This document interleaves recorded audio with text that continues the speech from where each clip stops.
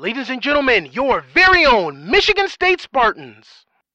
Goal scored by Fatai Alashe, Ryan Keener, and the cast. Let's hear it for your MSU Spartans. So we'll move on now to Big Ten men's soccer. And right now on Friday, we will have the semifinal games in College Park, Maryland, where the first game will be Indiana against Ohio State. And then it'll be the 3:40 game will be Michigan State against Maryland. So, Travis, what do you make of that Indiana-Ohio State game? Ohio State seemed to easily handle Michigan, 2 games in a row, with the 2-1 victory, then a 1-0 victory. And then Indiana loses to Michigan State in the last game of the regular season, goes to Northwestern, which is a very difficult place to play with the turf they play on in the weather conditions. They win in penalty kicks. What do you make of this matchup? It is, I think, the kind of representative of how close the Big Ten has been this season. Maryland obviously kind of pulled away there at the end, but I think going into the final game or two, there was, a good 3 or 4 teams that could end up finishing atop the standings. I didn't really know what to expect from Ohio State, and they've obviously come out and put together a strong season. And then, Indiana has been taking care of business, not the most spectacular soccer at times, but, players like Tanner Thompson have stepped up and scored big goals, while Grant Lillard's been a great find for them at the back. Femi Hollinger-Jansen has been very good once again. Andrew Oliver has come on a little bit up front, so that's been a pretty good sort of. I think Indiana is going to win that one. I just think that they'll be able to take care of business and get the job done over in College Park. And that's no slight at the Buckeyes. Obviously, we were talking about toss-ups earlier with the women's team, but I think you're looking at 2 games that are kind of like sort of a coin flip at this point. Mm-hmm. I mean, Ohio State does have Danny Jensen, who did score the game-winning goal against Michigan in the first round of their Big Ten tourney game. He's been around, been good this year. Doyle's been very good. Alex Ivanov has been very good.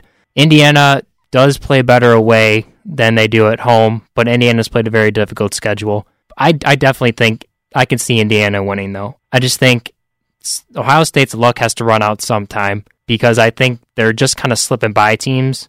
They're not dominating teams in any way, but I feel like they're just slipping by, and I feel like that eventually has to come to an end. Right, and like we said, I think any of these 4 teams can win. There's no clear favorite, even though, you could point to Maryland and say, oh, well, they, won the regular season title, but, obviously it was just a month ago where people were wondering what was wrong with the Terps. So I think that any of these quartet can catch fire. Maybe it'll come down to penalty kicks, and that gives IU the advantage because they already played. And but you're right though. If you look at Ohio State's schedule, not a lot of dominating performances, blowout victories. Some big wins on there though. They beat Michigan State obviously, but they did lose at home to Indiana in the matchup earlier this year. So lots of interesting questions surrounding this first semifinal. Yes, and then we'll move on to the 3:40 game, which will be Maryland and Michigan State. We kind of emailed back and forth about this game yesterday. Maryland switching their formations a lot. Like you said, when they played against Rutgers last round, they played a 4-6-0, but they've done a lot of different things. They've played 2 forwards. They've played 1 forward. They've had starters come off the bench. They've had bench players starting. Michigan State has no means been perfect this season. With the loss of Kevin Cope, it's been really hard to see that the defense has kind of been off and on. Zach Carroll, the transfer from Virginia, has really stepped in. Ryan Keener's been off and on. He's been injured a little bit, like most players usually are in the college soccer season because they play so many games close together. Damon Rensing, the head coach for Michigan State, has switched up his formations a lot. The formation against Indiana was very intriguing. With Keener out, he put Alache in the back, but Alache can play defensive midfield, then he can play on the back line. Krolicki's been playing for Michigan State, the freshman. This seems like an interesting game.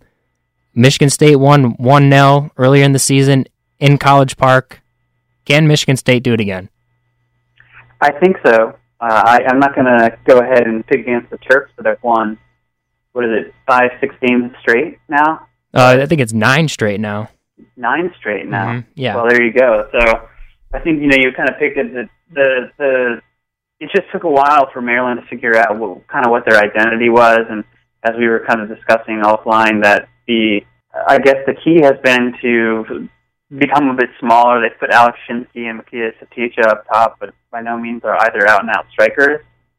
And I guess that's provided the formula to help them control games, to press teams, and then, players like Mayael Corboz have stepped up to score goals from either the penalty spot or the run of play. Their freshman George Campbell is coming on of late after having basically no luck scoring goals in the first half of the season.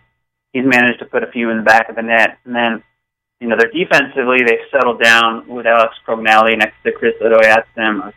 A tandem of it's really tall. I think he's about Prognali is 6'5" from Ohio. Paired with this Chris Odoyatsem, who's at 6'1" at most. So they've managed to produce one of the best turnarounds in college soccer this season, no doubt. And it's going to be a difficult ask for the Spartans to come up with a way to beat them. I think you can look to that game in College Park. You got to find that early goal, and then you got to figure out a way to keep Maryland off the board. I think that for whatever reason, the Michigan State defense has slipped a little bit, as we were kind of discussing. That's probably to do with injuries, wear and tear, lineup shuffling. So I think that if the Spartans, I would nab that early goal. They're my favorite. I don't know if Maryland can mount a comeback, but I think the Maryland attack is a lot better than it was in that earlier meeting. So you might need to have to try to grab a goal or two early on in order to find a way to win, especially because I think the Maryland crowd will probably be pretty fired up for their first run at a Big Ten tournament title. I think the turnaround for Maryland was when they got Endo back, and then obviously everyone's talking about after Swarovski got the red card in the Northwestern game when he thought the ball was out of bounds, and then Northwestern ends up scoring the game-winning goal in overtime to beat them 3-2. I feel like that's been a fueling point for them with what happened with Swarovski, and then Endo coming back off injury. Do you think those were kind of two big turning points for the reason why Maryland has gone on a 9-game winning streak? I think so. I don't really know. You can't necessarily pinpoint that specifically, but perhaps that, I guess, conveyed the kind of chip on the shoulder that the program needed in order to figure out a way to start rattling off wins like they have. I think it's more than that. It's just Maryland needed to sort out its identity and sort out its offense and figure out who its best combination in line. If you look at box scores from earlier in the season, Maryland was like a revolving door, and you look at their last win against Rutgers, I believe, which was on Sunday, and they had used 2 subs. And I think once you establish that rhythm, the caliber of players that Maryland usually produces or has on its roster, these results aren't a big surprise. Obviously there are flaws and weaknesses in their game, but all 4 of these teams have their own flaws and weaknesses. So it's not like it's an open endorsement case for Maryland to win this, but they're the top seed, they're the hosts, so you got to give them the slight favorite tag. I think that if you can find ways, if you're Michigan State, to control possession a little bit and control the game, that will bring things into your favor. You look for Jay Chapman to feed Adam Montague up front, and as long as they can keep themselves tidy at the back, they'll be all right. But Maryland's obviously one of the hottest teams in the country now, so it'll be a pretty tough ask, especially in College Park. I mean, I think the funny thing is when these teams met, they didn't have their full starting squads. I mean, Adam Montague had 2 games prior to that had been out with a concussion against Valpo when he got knocked in the back of the head. So I think this will be an even better matchup because you'll have the full Michigan State squad. You'll have Kreutz and Montague at the top, and Adam does a very good job of holding the ball up top and creating plays off the ball for other players. Then you have Jason Stacy, who's kind of cooled off a little bit. He had a little hot streak in the middle of the season. Jay Chapman, I feel like, is playing a little better now. But I do agree that it's the Michigan State defense that's going to have to be the part that's going to step up for them, especially in the middle. I have no problem with Andrew Herr. I think Jimmy Fiskus is doing a very good job. I actually like Jimmy Fiskus better than Brad Santala. I feel like Brad Santala, to me, is more of a midfielder. Ken Krolicki has stepped up very well. But if you had to pick someone for Michigan State to step up and that needs to step up for this game, which player would you pick?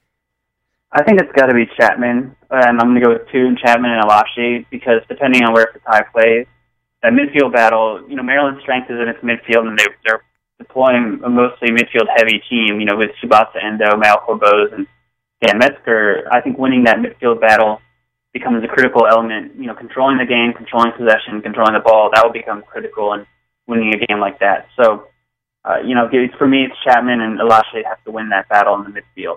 And then I think set pieces are going to be a very big thing, too, for Michigan State. They do very well off offensive set pieces. A lot of their goals come off offensive set pieces. But the thing that scares me as well is the defensive set pieces with the long throw-ins, and they have let some really silly goals off corner kicks. That's the only thing that really scares me as well. Right. Well, it's all the critical elements to winning a game like that. When, they're tournament games, they're tight, there's not a lot going either way. So you gotta take your chances when you can, and you gotta try to get those goals off of set pieces and that sort of a thing. For Sunday, who do you have playing in the finals? So I had, when I did the podcast earlier last week with JR, I had Maryland and Northwestern playing, but Northwestern's gone, and I just feel like Michigan State, they're hot now. They went into Penn State, they won, and I'm not just saying that just because I cover Michigan State men's and women's soccer, but I just have a good feeling talking to Damon yesterday about how the team felt. I have a feeling that they're going to pull off the win in Maryland, and they'll play Sunday, and it'll be a matchup of the final of Michigan State and Indiana's final regular season game. I think you'll see Michigan State and Indiana playing for the Big Ten tournament championship. That's fair. I think Maryland wins it on PKs. It'll be 1-1, and then IU will win 1-0 on like a corner kick goal or something. Okay. And then for the championship game, so you have Maryland and IU. So battle of two great programs, historical programs in men's college soccer. Who do you have winning that? I think that the Terps and the home field advantage will take them to the next level, and they'll win the tournament too. Fair enough. Then my pick for Michigan State, Indiana, I'll take Michigan State because I felt like watching them against Indiana, I feel like they have a very good advantage. Indiana does a very good job possessing the ball. That's where I feel like they're very dangerous at, and then long throws, which JR and I had talked about in our podcast prior, previewing the Big Ten men's soccer tournament. But I feel like Michigan State went into Indiana, our Bloomington, which is a very tough place to play. They beat them, even though now it'll be on neutral grounds. I just have that gut feeling that Michigan State wants the Big Ten tournament because they want a higher seed in the tournament to get a couple home games so they can make it back to the Elite Eight or possibly the College Cup. That's fair. Like I said, like we discussed, it's going to be a very, very close. And any of these four teams can win it. I don't think there's any clear favorite, even if Maryland is the hottest team of the four in terms of wins, consecutive wins.